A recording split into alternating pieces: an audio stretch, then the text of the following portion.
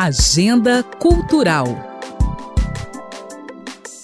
Sob o tema Urbano entre Realidade e Utopia, o Foto em Pauta e o Rotterdam Foto Festival estão com convocatória aberta com a proposta de discutir a história da humanidade a partir da busca pela cidade ideal. Os participantes selecionados terão as fotografias divulgadas nas redes sociais e ganharão projeção durante as programações dos dois eventos. A seleção de imagens a serem compartilhadas fica a cargo dos organizadores do projeto e as inscrições seguem abertas até o dia 20 de setembro.